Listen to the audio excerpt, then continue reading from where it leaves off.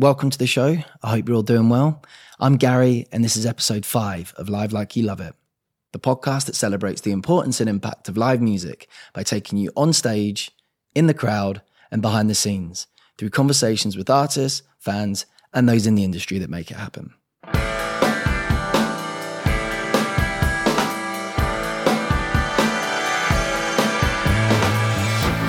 My guest today is the incredible soul singer Rowetta.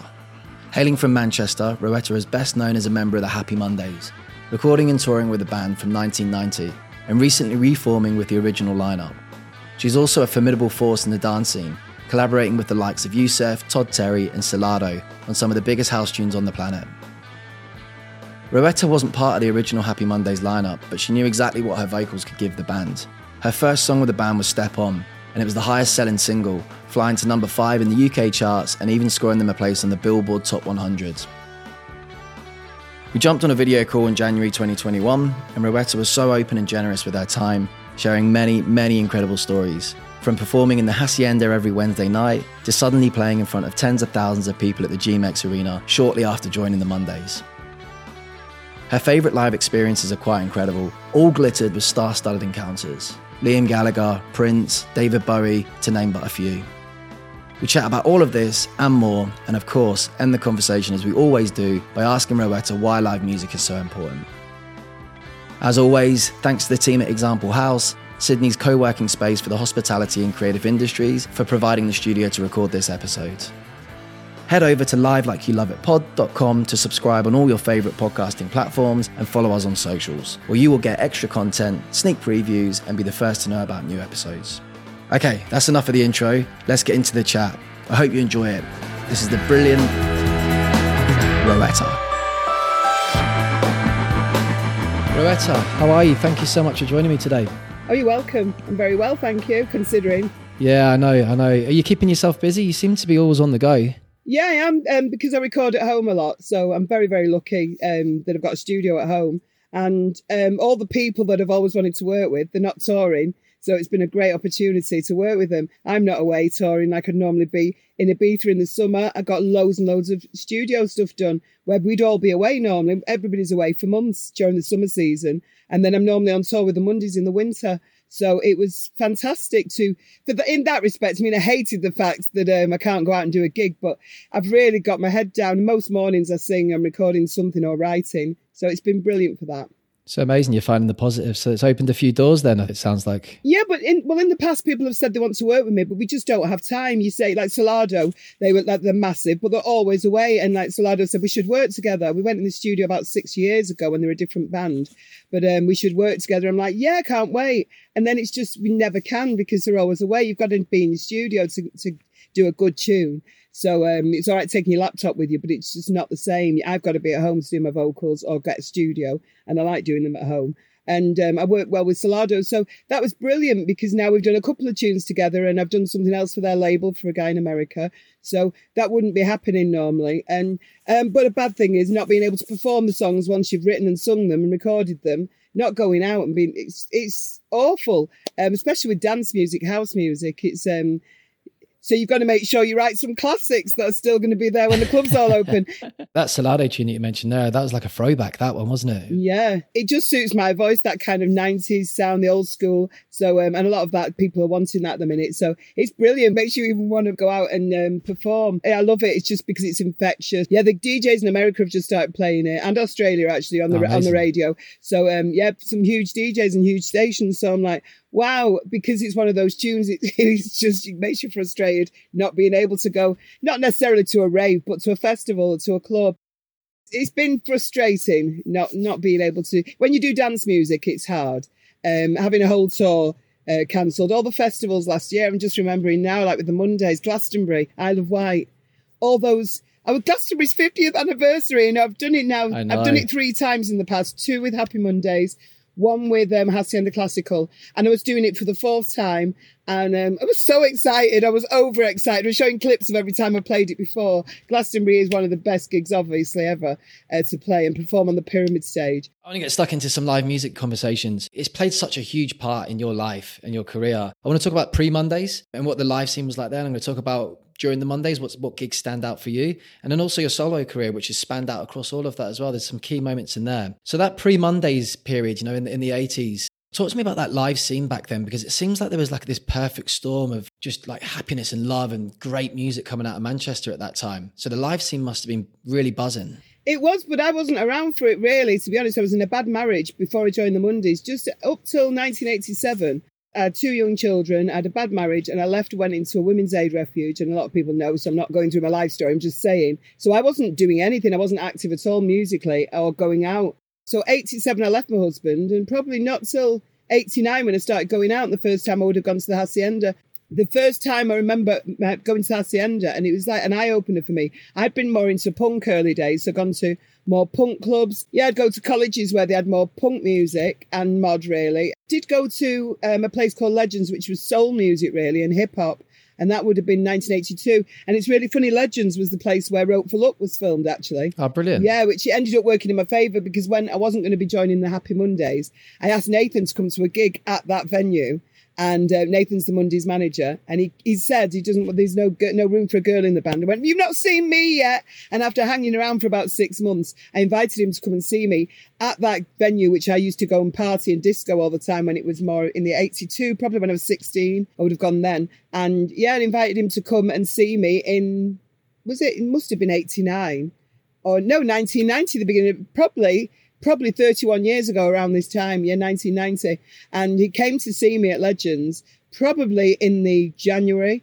And honestly, 2 weeks later, I got a phone call that I'm in the Mondays from that gig. And it was just bizarrely at Legends, where I used to go and dance every week. And there'd be great DJs on like Greg Wilson. Yeah, but I'd not done the rave scene. I get embarrassed because I get asked to talk about the rave scene a lot, and it's like, it clips me really. And I do a lot of ravey tunes, and I'm into the music, but I was more Hacienda from late 89. Were you singing much in the Hacienda? Yeah, I sang the Hacienda on, I think it's a Wednesday night. I've still got the flyer. Ah, amazing. With my group Vanilla Soundcore, and John De Silva and Mike Pickering were DJing, and it was on a Wednesday. I think tickets were £2. That would have been 1989. So I sang in the Hacienda before I joined the Mondays. Void, it was called. The night was called Void. I remember I've got this flyer, and I love it. It's a piece of card. It's on the internet. Loads of people have the original flyers. And we had it with this one song out, Back Where We Belong, 1,000 copies made on white label. And now they go for a lot of money. And it was just, this song really, really helped me out. I did a gig at the Boardwalk, and this gig was, I couldn't remember it properly. I remember I had tights on, a little mini skirt. I was dressed a bit like a little punk, all in black with bondagey bits on, and my tights stuck to the stage. I was sat for the first song, was an instrumental with Vanilla Soundcore. This is my first band, and there's only 3 of us in the band. The lads were doing their instrumental tune. And when I stood up to sing, my tights were stuck on the nails on the stage at the Boardwalk. So I got these big rips coming up as I stood up. And I got up on the stage, and it was a really sexy, fabulous, punky outfit. And the lighting guy was called Bruce Mitchell. And he's from a group called the Jurassic Column. This drummer from the Jurassic Column, but he's also known for doing lights. So he did the lights at the Boardwalk. And he gave Elliot Rashman a call the next morning, and said, "You have to sign this girl." Elliot Rashman managed Simply Red. And so he said, "You must sign this girl. She's amazing." And so I got this phone call from Elliot Rashman's office, and I thought it was a joke. It's like, Simply Red's manager wants you to come in tomorrow. He'd like to invest in you and sign you. This is before meeting him. So I went to see him, and he just signed me up and the band. But he's going, "You're going to be a big star and all this. Yeah, I'm going to do for you what I did for Mick Hucknall." And so it was amazing. Yeah, and that was 1989, I think. Yeah. So, when you're on stage at the Hacienda and you're performing, I want to talk specifically about that. Obviously, in hindsight, looking back, everyone knows what an incredible place it was and such an important part of musical history. But did it feel special, like something was happening at that time when you were performing? Did you know every Wednesday night when you went back, something special's happening here? It was probably a little bit later, to be honest. I mean, there was this Summer of Love, but I didn't go every week then. I did later on, once I was in the Mondays. I used to go all the time because I got away with it because my mum would babysit because she thought, well, that's why I'm working. And I'd be working every Thursday, Friday, Saturday. I might have to work on a Sunday as well and get home early because I'd be going to dry bar with a hangover. Yeah, I used to go every night. Once the kids were in bed, it was like party time. And so my mum, I would say, I'm rehearsing with the Mondays at the Hacienda. So every night. Yeah, earlier on though, I didn't realise really the scene because I started to tour a little bit with Vanilla Soundcore. Soundcore. And I got young children, so I didn't go out all the time. It was more reviews, things like reviews of our gigs in like Record Mirror, Melody Maker, things like that would start to talk about me. And not necessarily my name, but the girl from Vanilla Soundcore was amazing. I remember Mike Pickering did this most amazing review about Back Where We Belong and saying he wanted to work with me. And I was like, wow. So I did. I worked with him and Graham Park with a group called Dynasty of Two, they called themselves, featuring Rowetta. And it was called Stop This Thing. Yeah, and it was on Deconstruction, which was a great label. So that came out probably, I think that was 89, all before I joined the Mondays. So yeah, it was a good time. Your single Reach Out, did you perform that at the Hacienda or did you tour that around Manchester at all? No, I didn't. Literally just recorded it with Sweet Mercy in a studio. Then that was it. And there's a few of them were made. I didn't even have the record, to be honest. I didn't have the vinyl at the time. I've just actually got sent a copy the other day from a fan who bought it for quite a lot of money, which is nice because they're very, very rare, those singles, the actual 12 inches. There was only so much, maybe 500 made. And then I went in the Hacienda maybe a year later. Maybe it was probably in the Happy Mondays, 1990, I think. And I could hear through the speakers. I'm like, that sounds like me. But it wasn't that tune. It was a completely different tune. I was like, I didn't even know you could do that. I didn't know you could sample. And I didn't know there'd been an a cappella on the back of this 12 inch. So I didn't know. I was like, how have they taken my voice off Reach Out and put it on this tune? It was Slammy Turner. And I was like, what? And I went up to the DJ. I don't know which DJ it was that played it. I went up to the DJ box and said, what's this tune? And he said Slammy Turner. It meant nothing. So I thought, oh, it can't have been me. I must be hallucinating. Somebody's obviously spied me. And then I'd hear it again. It's Todd Terry. I'd go and ask the DJ, what's this? And it was called, the group was called Lime Life. Never heard of them. Baby, Can You Reach? Well, Reach Out. And that's definitely me, but they speeded my voice up. Anyway, Lime Life was Todd Terry. And it speeded my voice up and to this Baby Can You Reach, but no permission. You know, they just were using it. So I kept hearing my voice all the time in clubs and it was fantastic, very flattering, but you don't get money, you don't get credited. And to this day, I mean, when I see Todd, when I started to see him a lot in Ibiza and stuff and and at certain gigs and I said, you need to stop doing it now. He's reissued these tunes and he's playing them and he's still not saying it's my voice. So it's not fair. So now we've done a few tunes together after me telling him off loads. Because at first you're a bit in awe. It's like, it's Todd Terry. And that now it's like, I've been in the studio with him. It's like, hi, Todd, you're right. Stop doing that now. Because it is naughty. If it's all about the money, you can keep the money, but just mention my name. A lot of these big time ones, though, they've got big egos, but then they haven't all. So there's a lot of people I've worked with that are huge stars. And you think, no wonder, and you just deserve it. Like Oliver Heldens, who I worked with last year. He always makes sure that I'm mentioned, you know, and if I'm not mentioned, he says, and Rowetta's been amazing on this, you know, and he's got 3-point-something million followers. He doesn't have to mention me. And he does. And he's a big star around the world. And, you know, he's only 25 and he's fantastic. He's brilliant. Straight away, when I said, please, can you make sure I'm mentioned? He always has done. But he also said, here's my number. If you've ever got a problem with anything, just ring me. And that's really cool. He's really lucky I don't fancy him or I'd be on the phone to him.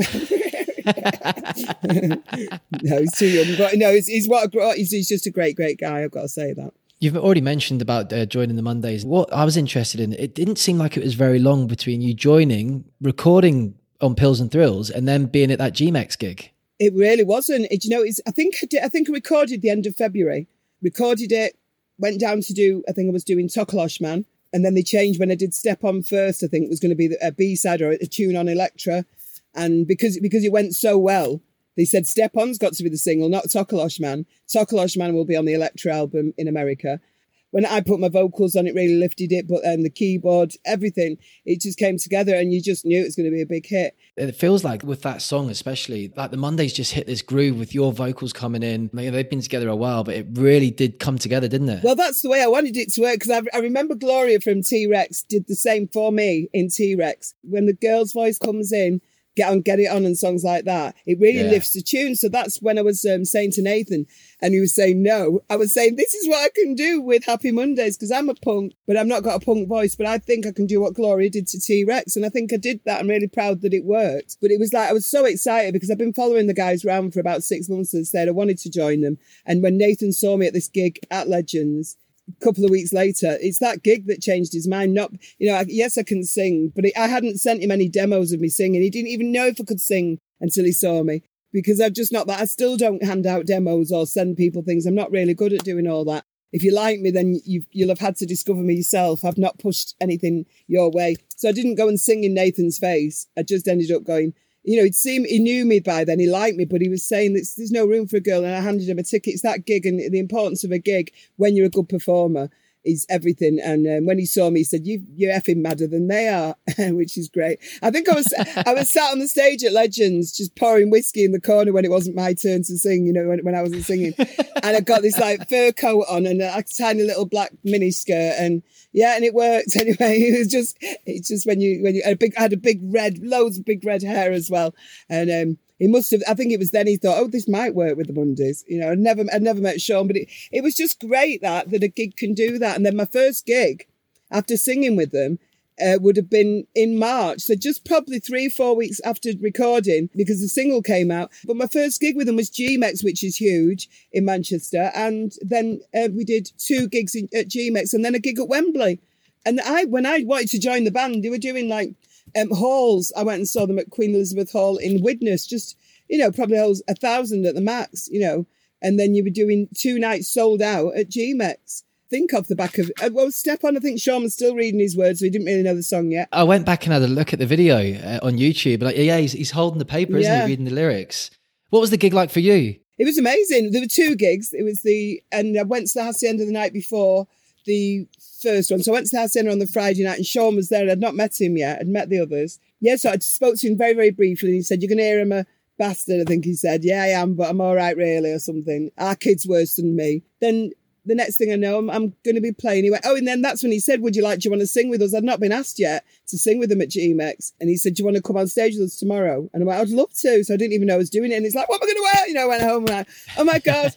So, and to do the 2 nights, and it was just phenomenal. I didn't know I was going to be doing it till the night before. So it was exciting. The whole of Manchester seemed to be going to this gig. That's what it felt like.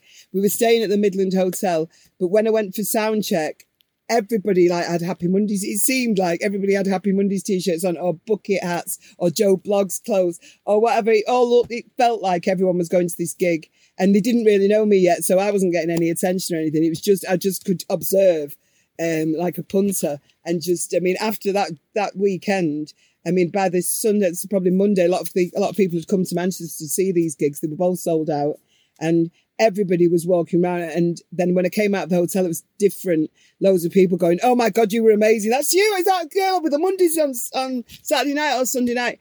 And it was brilliant. It was amazing to be recognised for doing something like that, because everybody in Manchester that weekend, it was just, they were buzzing because of the Mondays. And it was fantastic. And then to do Wembley as well, just brilliant for your first gigs with a band. And when we were doing Top of the Pops, but really very, very quickly doing stuff like that. And then it didn't seem to stop. It just seemed to be, we've got Morgan, we're doing Glastonbury, we're doing this, we're doing Ibiza, the Coup Club. It was just constant that year. We're in Smash Hits, then we're doing a tour, and then we're doing America, and it was Europe. It was just one thing after another. It was like non-stop, and it was like, oh my God. The good thing was we didn't go away for too long, apart from America, which was 6 weeks. The rest of the tours, we were only away for, I think we did Europe in 2 weeks. So, because I got young children, it worked really well. I didn't have to be away too long, apart from the American tour, so it was great. But constantly working, but loving every single second of it. So all of those tours that you've mentioned there, when you look back on your time at the Mondays, and I know it's still going on, what are the actual gigs that stand out for you? And it doesn't have to be like the biggest, and it doesn't have to be the career defining, just which ones stand out to you and pop into your mind when you think about those times? Obviously the big ones, the reason, a lot of the reason we remember them, or I remember them, is because you see video clips, because there weren't very many videos. But I remember definitely, and everyone loves Ellen Road, and I love the fact that it was recorded audio, the audio was recorded, it came out on an album. But there's no video footage. There was a guy who climbed up on the floodlights. A photo of him's just been discovered, which is amazing. He just climbed up right to the top of the floodlights at the beginning of the gig and didn't die, which is amazing. At Leeds, Ellen Road. But there was no video footage because back then nobody had camera phones. No, people didn't film things the same. But that was a really special gig, and the lineup was great. And to play the Leeds football ground, where I'm a big United fan, but we're enemies. I know that, yeah. We're enemies, really, Leeds and United. Big time, right? Yeah. So I still now when we play Leeds, I usually sneak on a little United shirt at the end. other ones would be Barrowlands, because the first time I played Scotland would have been, I think the first time would have been the SECC, which was great. But Barrowlands, I used to always say when people say, where's the best place, best gig? It would always be Glasgow Barrowlands, because I never beat whatever I heard before I went on. Paul Oakenfold played a tune that we went on to. I think it might have been Massive Attack we used to go on to. Unfinished Sympathy, yeah. We used to always play that before we went on. But I don't know if it was that song or the one before, but he put on a tune and the crowd, it sounded like there was a riot. And I was in my dressing room and I went, what's happened? It sounded like the whole crowd was kicking off.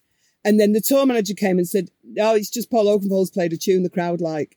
You know, and it's like, it sounded like someone had scored a goal, you know, like for Scotland. It was just something, it didn't sound like fighting, but it sounded like it was kicking off or something massive was happening. And it was literally just the tune that came on, because I think the fans knew that meant we were about to come on as well, which is a great feeling. And to go on stage to that, you can't beat a Glasgow crowd. A lot of people say it. You can't, can you? No, I think Manny says it. I mean, obviously we're from Manchester, we play Manchester, it's great. You expect that.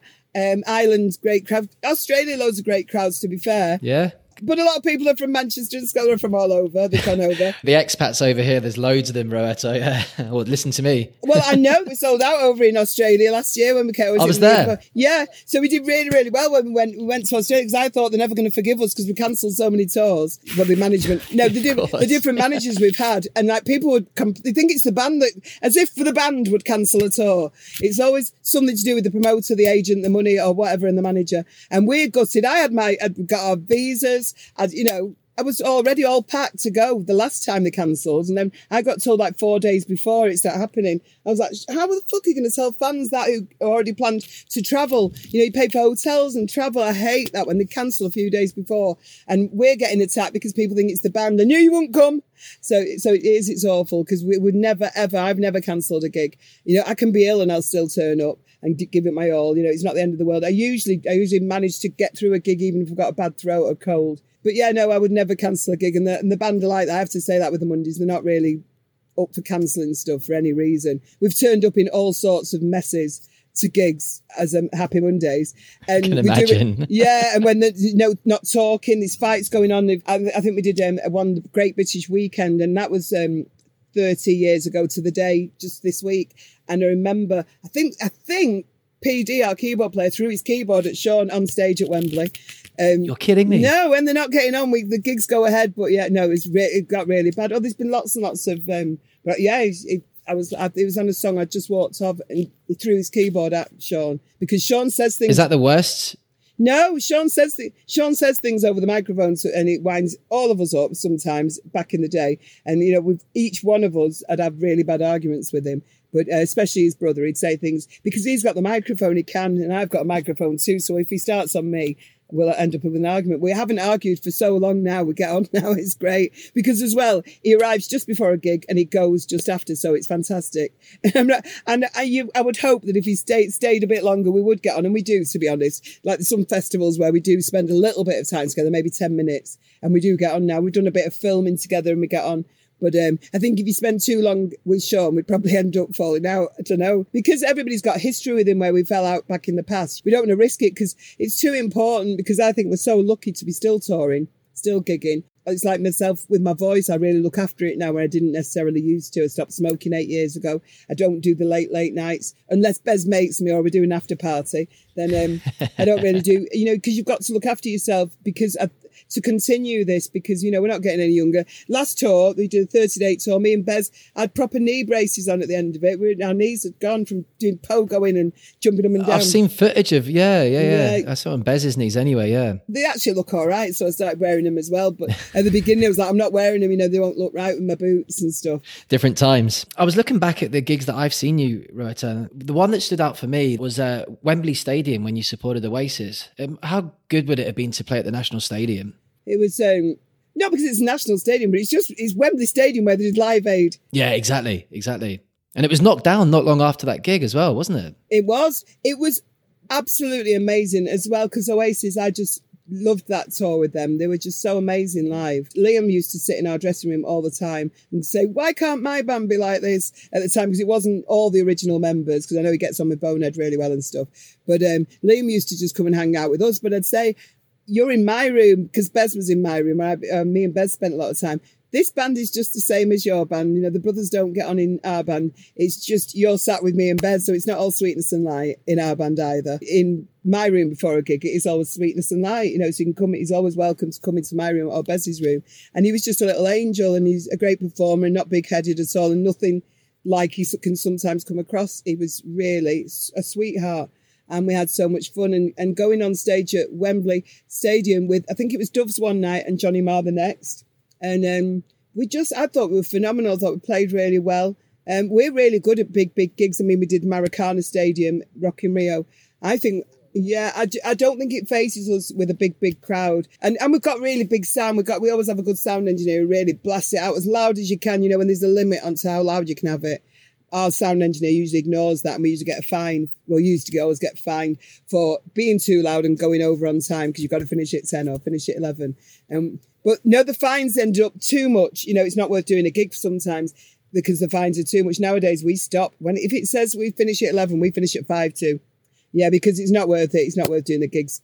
It's really expensive to do it. Where it used to be a laugh, I used to get my PVC ironed, my knickers dry cleaned. You just didn't care back in the day. But then you start thinking, it's coming out of our money. We think it's dead funny. And it's like, oh shit. You know, ordering room service, ordering champagne, people. Not me, I don't drink champagne. But, you know, paying someone to go and get you some whiskey from the shop. It's coming out of our money. And what was the reunion gig like? You know, in 2012, I think it would have been, when you all got back together. That must have been a nice feeling to be back on stage. With the original lineup. Amazing. Because I never, ever thought that would happen. So we'd all left at various times. And it ended up, I think it was just Sean in the band with the original lineup in the end. Yeah, so it was brilliant, because you don't know what it's going to be like and how people receive it. But we sold out that tour. And when we first did Manchester Arena, I think we did a warm-up gig somewhere first. It was phenomenal. It was just incredible, the feeling and how good it felt to be back on stage doing those songs, and how great the songs sounded, you know, and the little tweaks in the arrangements and things. But it was beautiful to do it with the whole original lineup. Mark Day hadn't picked up a guitar for years since he fell out with Sean. Really? It was 18 or 19 years he didn't play for on a stage since his fallout with Sean. I didn't speak to Sean for 12 years, but I carried on singing, obviously. But the keyboard player and the guitarist, it was 18 or 19 years. So when we split up in 1992, and I think officially 93, there was nothing until we reformed in 2012 for Mark Day. So it was like amazing for him. And he's such a great guitarist. He often gets overlooked, and he's just brilliant. You know, when they talk about the Stone Roses and Johnny Marr and everybody, they should also include Mark Day all the time in Manchester. Great guitarist. Or even... Yeah, incredible. All guitarists. Now Rogers said he loved the Happy Mondays, and that will be because of the guitars. Because he's a guitarist. Oh, for sure. Yeah. And me, obviously, because I get on with now. But, you two are good mates, aren't you? Yeah, I love him. He's just so kind and normal and down to earth. Because when we were kids, we both glue sniffed. I'd say it's got to be that. Because there's a little crew of us, and it's not very talked about. But when you're kids, if you do that, there's obviously a reason why you're allowed to do it for over a year and become addicted to that extent. So it's obviously something about your upbringing and stuff. My kids would not have been allowed to glue sniff for a year. But he's so lovely with me, which is brilliant at gigs, and we get to dance on stage with him. It's a good times. I've danced on stage with him now quite a few times, which is amazing. He always says, "Are you coming up?" And there was one, I remember when he did the Ritz, and he said, "Where are you?" I got a message saying, "Where are you?" And I went, "No, I've got a cold. I really had a bad cold." I went to the gig, but I didn't want to go. I'm saying no to going on stage with Chic. I know. And he said, "Are you coming before or after the show?" And I'm like, "No, I can't." You know, and it's like Johnny Marr was on stage as well. I was like, "Oh God." But I was sneezing. I proper had a cold, so I didn't want to give it any of the band, because it's terrible.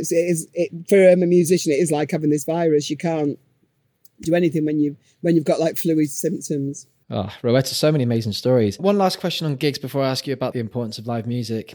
As a solo artist, obviously you've done a lot of stuff throughout all of those years that you've spoken about. What are the gigs that stand out for you there? I know you're a regular over in Ibiza, and I still consider those like DJ sets with singers, and I still consider that live music and part of this conversation, because it brings people together. Which ones stand out for you as a solo artist? Well, Hacienda Classical, even though I was with an orchestra, at Glastonbury, opening Glastonbury, I did the minute silence. I was there. I watched that. It was amazing. Yeah, wow. I did the minute silence with Peter Hook, and when I got on stage that day, that is like doing a solo gig, and Bez was on stage with me as well, but it is, I'm singing it, and it's like with an orchestra, and That was phenomenal. So that's definitely one of my favourites. Because of the emotion as well, because of the Manchester Arena bombing and stuff. Yeah. I've been on the Andrew Marr show over here, the political show, and sung it with the string quartet from the Manchester Camerata, which was really special. But yeah, always with an orchestra. I love singing with orchestras. I've done a few with the BBC Philharmonic. I've done Manchester versus Cancer with the BBC Philharmonic, the band James, and Peter Hook, and we did Atmosphere, and that was beautiful, absolutely stunning.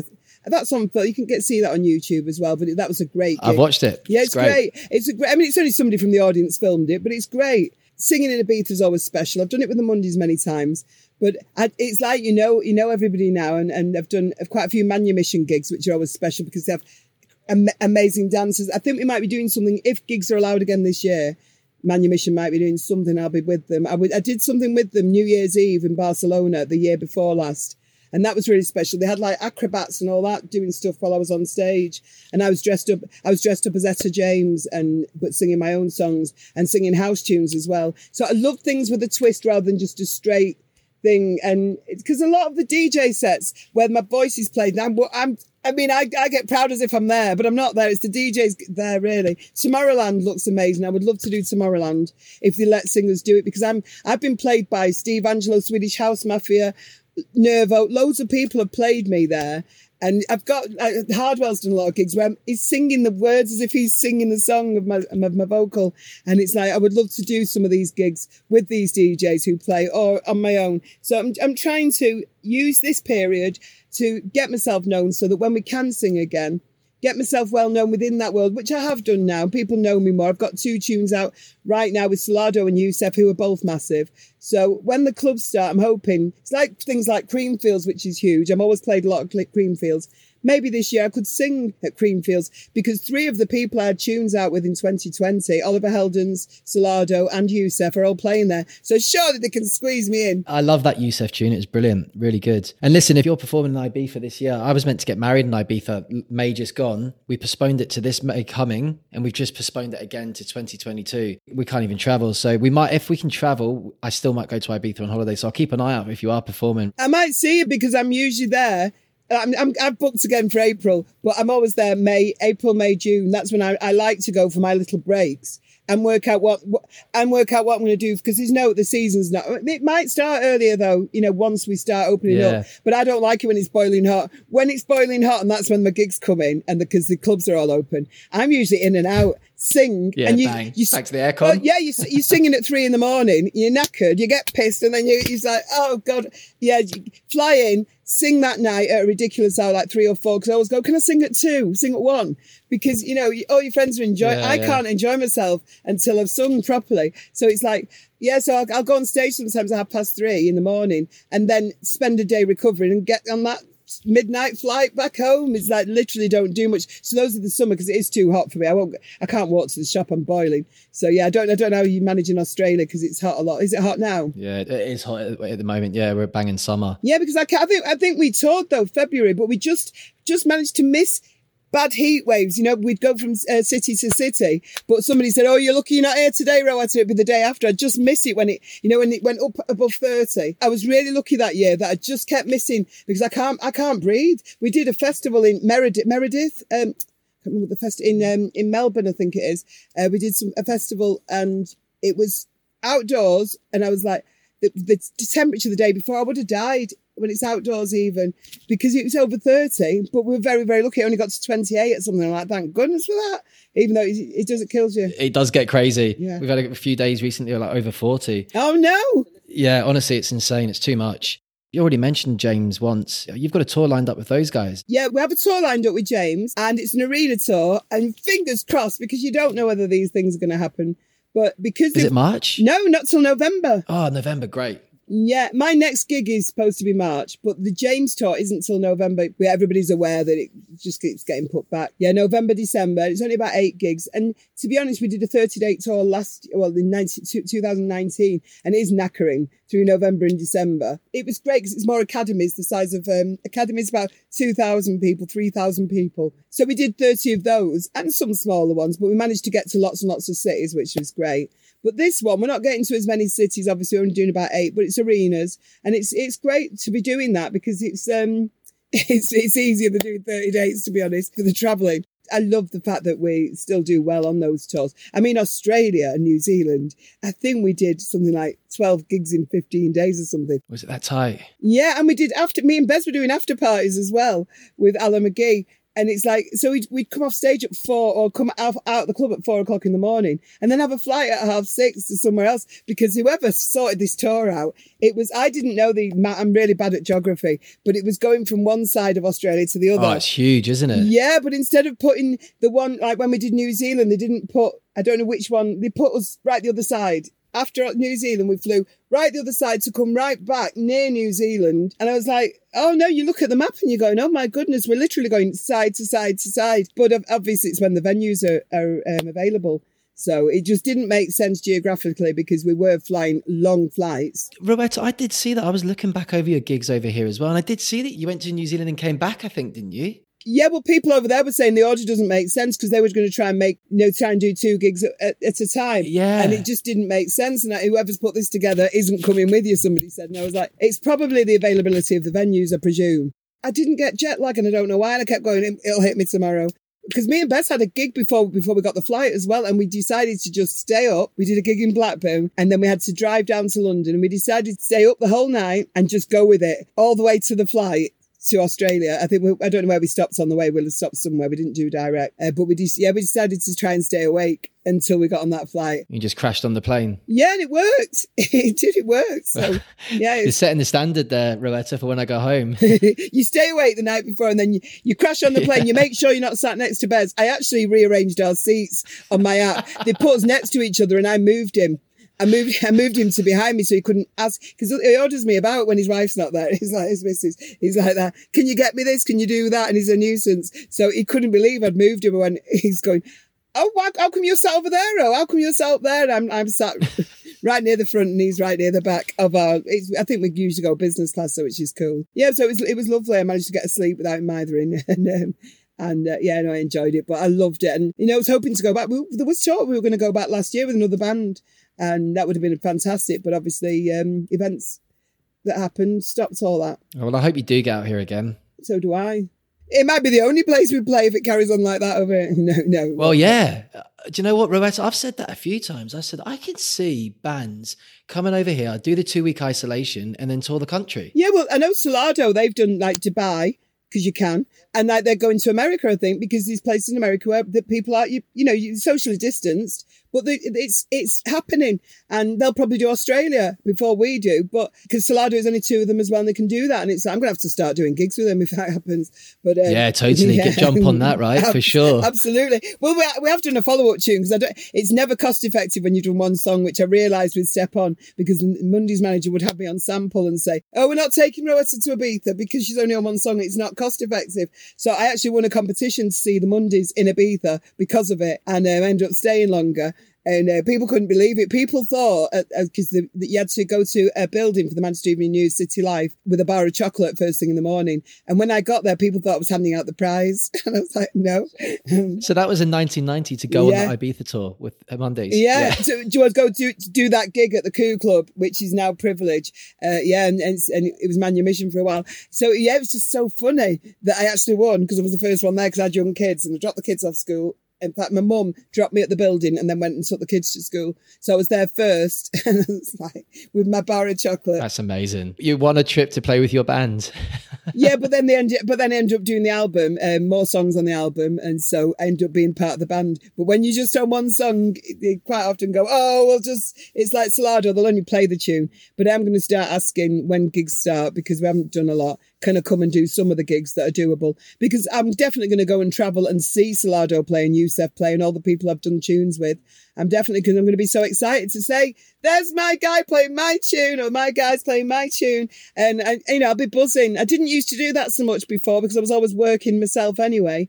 But I'm definitely going to do it more now. Go and see the bands and see them play, rather than just wait for someone to send me a video of them because I've missed traveling so much. I'm going to travel as much as possible. You seem like you get like a real buzz from being around that live scene and being amongst the people and the artists. Just get that sense of real like excitement about live music from you. I do. Well, I do certainly. I know some people get very nervous about going on stage and things, but I've been doing it so long and I started at the worst type of places, or the most difficult, working men's clubs and stuff like that, talent competitions, doing working men's clubs where, especially in Manchester, they're very, very, if you can't sing, they'll say, get off. There's no messing about. If you're rubbish, you'll be told you're rubbish, or they'll walk out.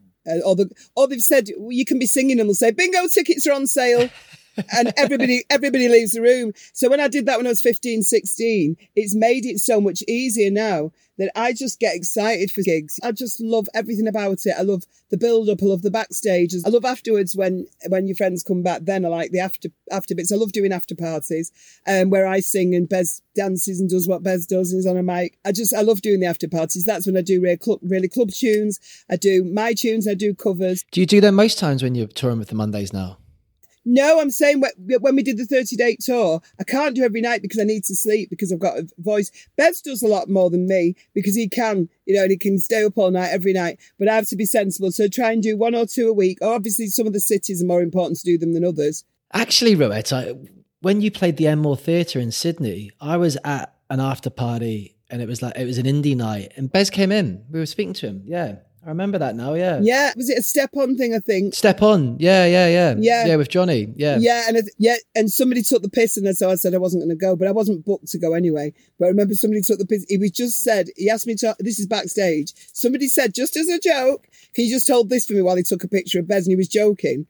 And I thought it was really rude in the dressing room to do that. But he was just joking. And then he was nearly crying by the end of it. Bez is going, please, Rowetta, forgive him. And no. Was that Johnny from Step On? I don't know the name of the guy, but I felt sorry for him because he was just having a laugh saying, will you hold that while I take a picture of Bez? Or will I take a picture of him and Bez? Whatever it was. But I just thought he was having a laugh. Yeah, no, backstage I can be a bit funny because we've just come off stage, we're full of adrenaline. But I felt sorry for him. Bez is going, please, Row, just forgive the guy. No. Otherwise it'd have been there. But I did a few official ones. We did New Zealand with Alan McGee. And I think I did about 3 or 4, because like I say, I can't do them all anyway. But usually if I'm going to go, it's fine. If I'm going to go with Bez, I'll end up staying anyway, so I might as well do them.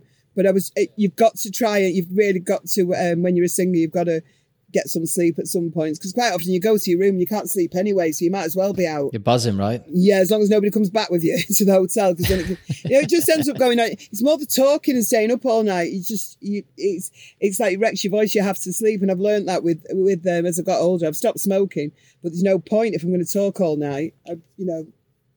It's better than smoking, but it's still, you've got to sleep and rest your voice. I find that the best thing. Right, Rowetta, the importance of live music. A couple of questions for you just to sort of sum up. This is the theme and the point of the show. So I've had some great answers so far, so I'm really looking forward to see what yours are. No pressure. So as a fan, what's your best live music experience?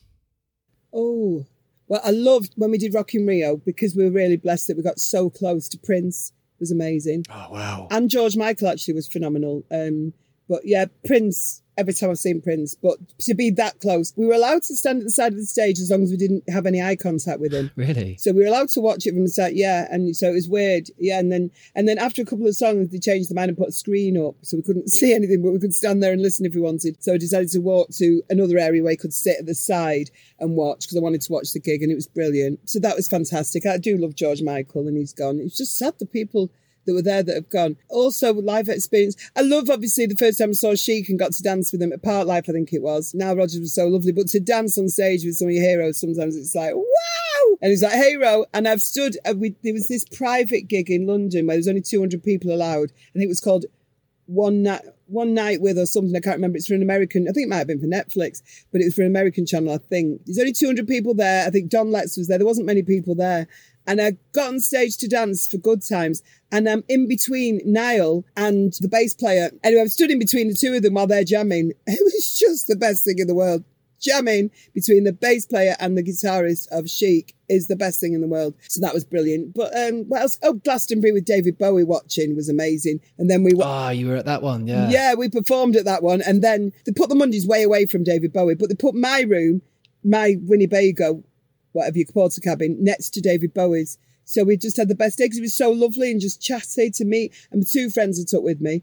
And he just came out and just chatted like he was just Joe Normal, hey, how you doing? Just normal. It's like, I've never been so starstruck in my life, and I couldn't speak. I can imagine. And it's before we had camera phones as well. So I managed to get my camera out and I took the two my favourite pictures. And I didn't even ask for a selfie. I was too nervous. I was shaking. But I got these two gorgeous pictures of him backstage, which was lovely. All the fans of Bowie loved them as well. And then we went on stage, Happy Mondays, forgot all about that, all ready to go on at Glastonbury on the Pyramid stage. And then I came off after I'd sung Hallelujah and he was there. So he'd been watching all the time and he went, that was really eclectic. That's amazing. Honest to goodness, I was like, I can't move. I've got a little dressing area at the side of the stage where I go and get changed if I want or do my makeup. I couldn't do anything. I was just numb. I was like, oh, I was watching. Oh my God, he was watching. It was fantastic. And then we obviously got to watch him and it was just one of the best gigs ever. He never looked better. So that's probably my favourite gig moment, to go on stage with Bowie watching us, and have spent not loads of time because I was too nervous anyway, but I didn't want to mither him as well. Every time I spoke, something rubbish came out. I've said something like, I know I've got no chance because you're with him, man. I said something like that. I don't think you understood what I said because I've got a very broad accent, thank God. But God loves a trier. I didn't know. I mean, if I'd not been so starstruck, I would have been talking about working with him, not about rubbish like that. But nothing was coming out at all, and it was just funny. It was really funny. All right, listen. Last question. This is the most important one. Why is live music so important to us? Well, it's important to me because it's my life. It's everything to me. And I didn't realise how... Well, I did realise, sort of, because I don't like not being away, not touring, not gigging. I didn't realise the big hole that it does leave when you don't know when you're going to do it again. I've always, when I've not been gigging, known that at some point I'm going to be able to do it again. And at the moment, we don't know when or, in what capacity we're going to be able to do it. And it's made me look back at all the massive gigs we've done. And when it doesn't matter how many people are in the audience, I know that. The hardest gigs for me are usually like singing as a favour to somebody at a wedding when there's only 50 people there. That can be hard for me, and trying to remember the words of this song I've just learnt especially for them or written especially for people That can be harder for me because I love being on stage. Glastonbury Pyramid stage is a piece of piss to me. It's just the best buzz. With an orchestra, with Happy Mondays, I've been really, really lucky. Maracana Stadium. I've watched myself on stage doing that gig. I could be anywhere. I could be I could be in the Hacienda, I could be in a club, I could be anywhere. I don't care that there's 198,000 people watching me. And I think that's fantastic because I'm made to be on stage. It's just the place I'm most comfortable.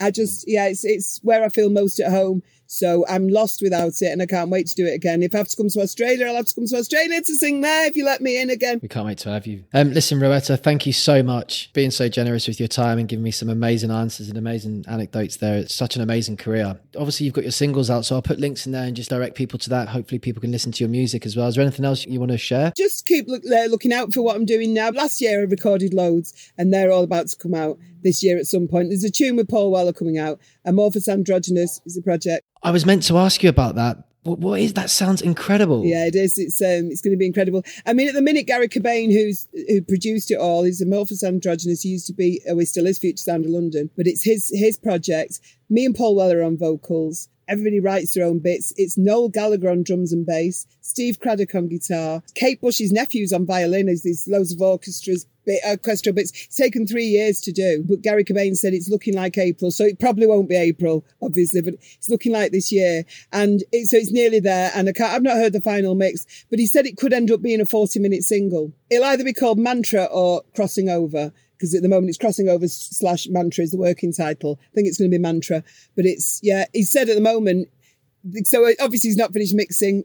Final mix isn't there because he's not sent it us to hear, but he's saying at the moment it is a 40-minute single. Well, I've heard some of his remix of Noel Gallagher's stuff as well, and that's incredible, and then they're lengthy as well. Yeah. And didn't he do an album with Noel that just got kind of not put in the bin, but just parked? Yeah, and I think Noel did an interview and saying something like he found it in a sock drawer, he's found it again. And I didn't know there'd been some kind of problems because they did an album together that never was released. So I was like, I didn't think about there might be a problem between Noel and Gary. So I was saying, and guess who else is on it? Because everybody knew I was doing a track with Paul Weller because we put on little clips on the internet, little clips of Paul singing at Stanley Road, me singing my bits at my friend's place, Marley Mancunia Studios. And and it was just really, really weird. I started to say, and Noel Gallagher's on drums and bass.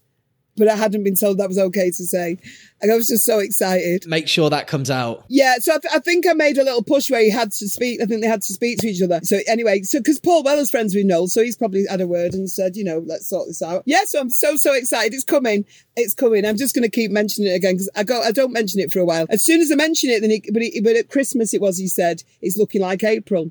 So I didn't ask this time. I just wished him happy Christmas, hoping he'd mention maybe this single. So I've done a few things with him. I did something with the Kooks with him as well. But this is the big one. I said at the time it's the best thing I've ever done.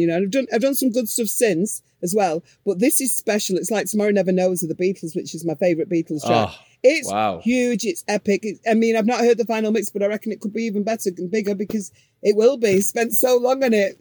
I don't know how you can spend 3 years doing a tune, but it'll be worth it. Oh, Rowetta, make sure that comes out, please. Definitely. It will. It's definitely. He's brought out whatever was coming out before it. He's brought that out. So it's happening. I never thought because he'd always had an order and bringing them out. And the one before it has just come out with Amorphous Androgynous. So I thought that had never come out. And if that doesn't come out, then ours won't come out. But that's been out. That came out last year. So it'll come out sometime this year. Hopefully April. Good. Yeah. Great. All right. Listen, thank you so much again, Rowetta, and have a wonderful day, and thank you so much for your time. If you need anything else, just let me know. Will do. Thank you so much. I really appreciate it. You're very welcome. Cheers.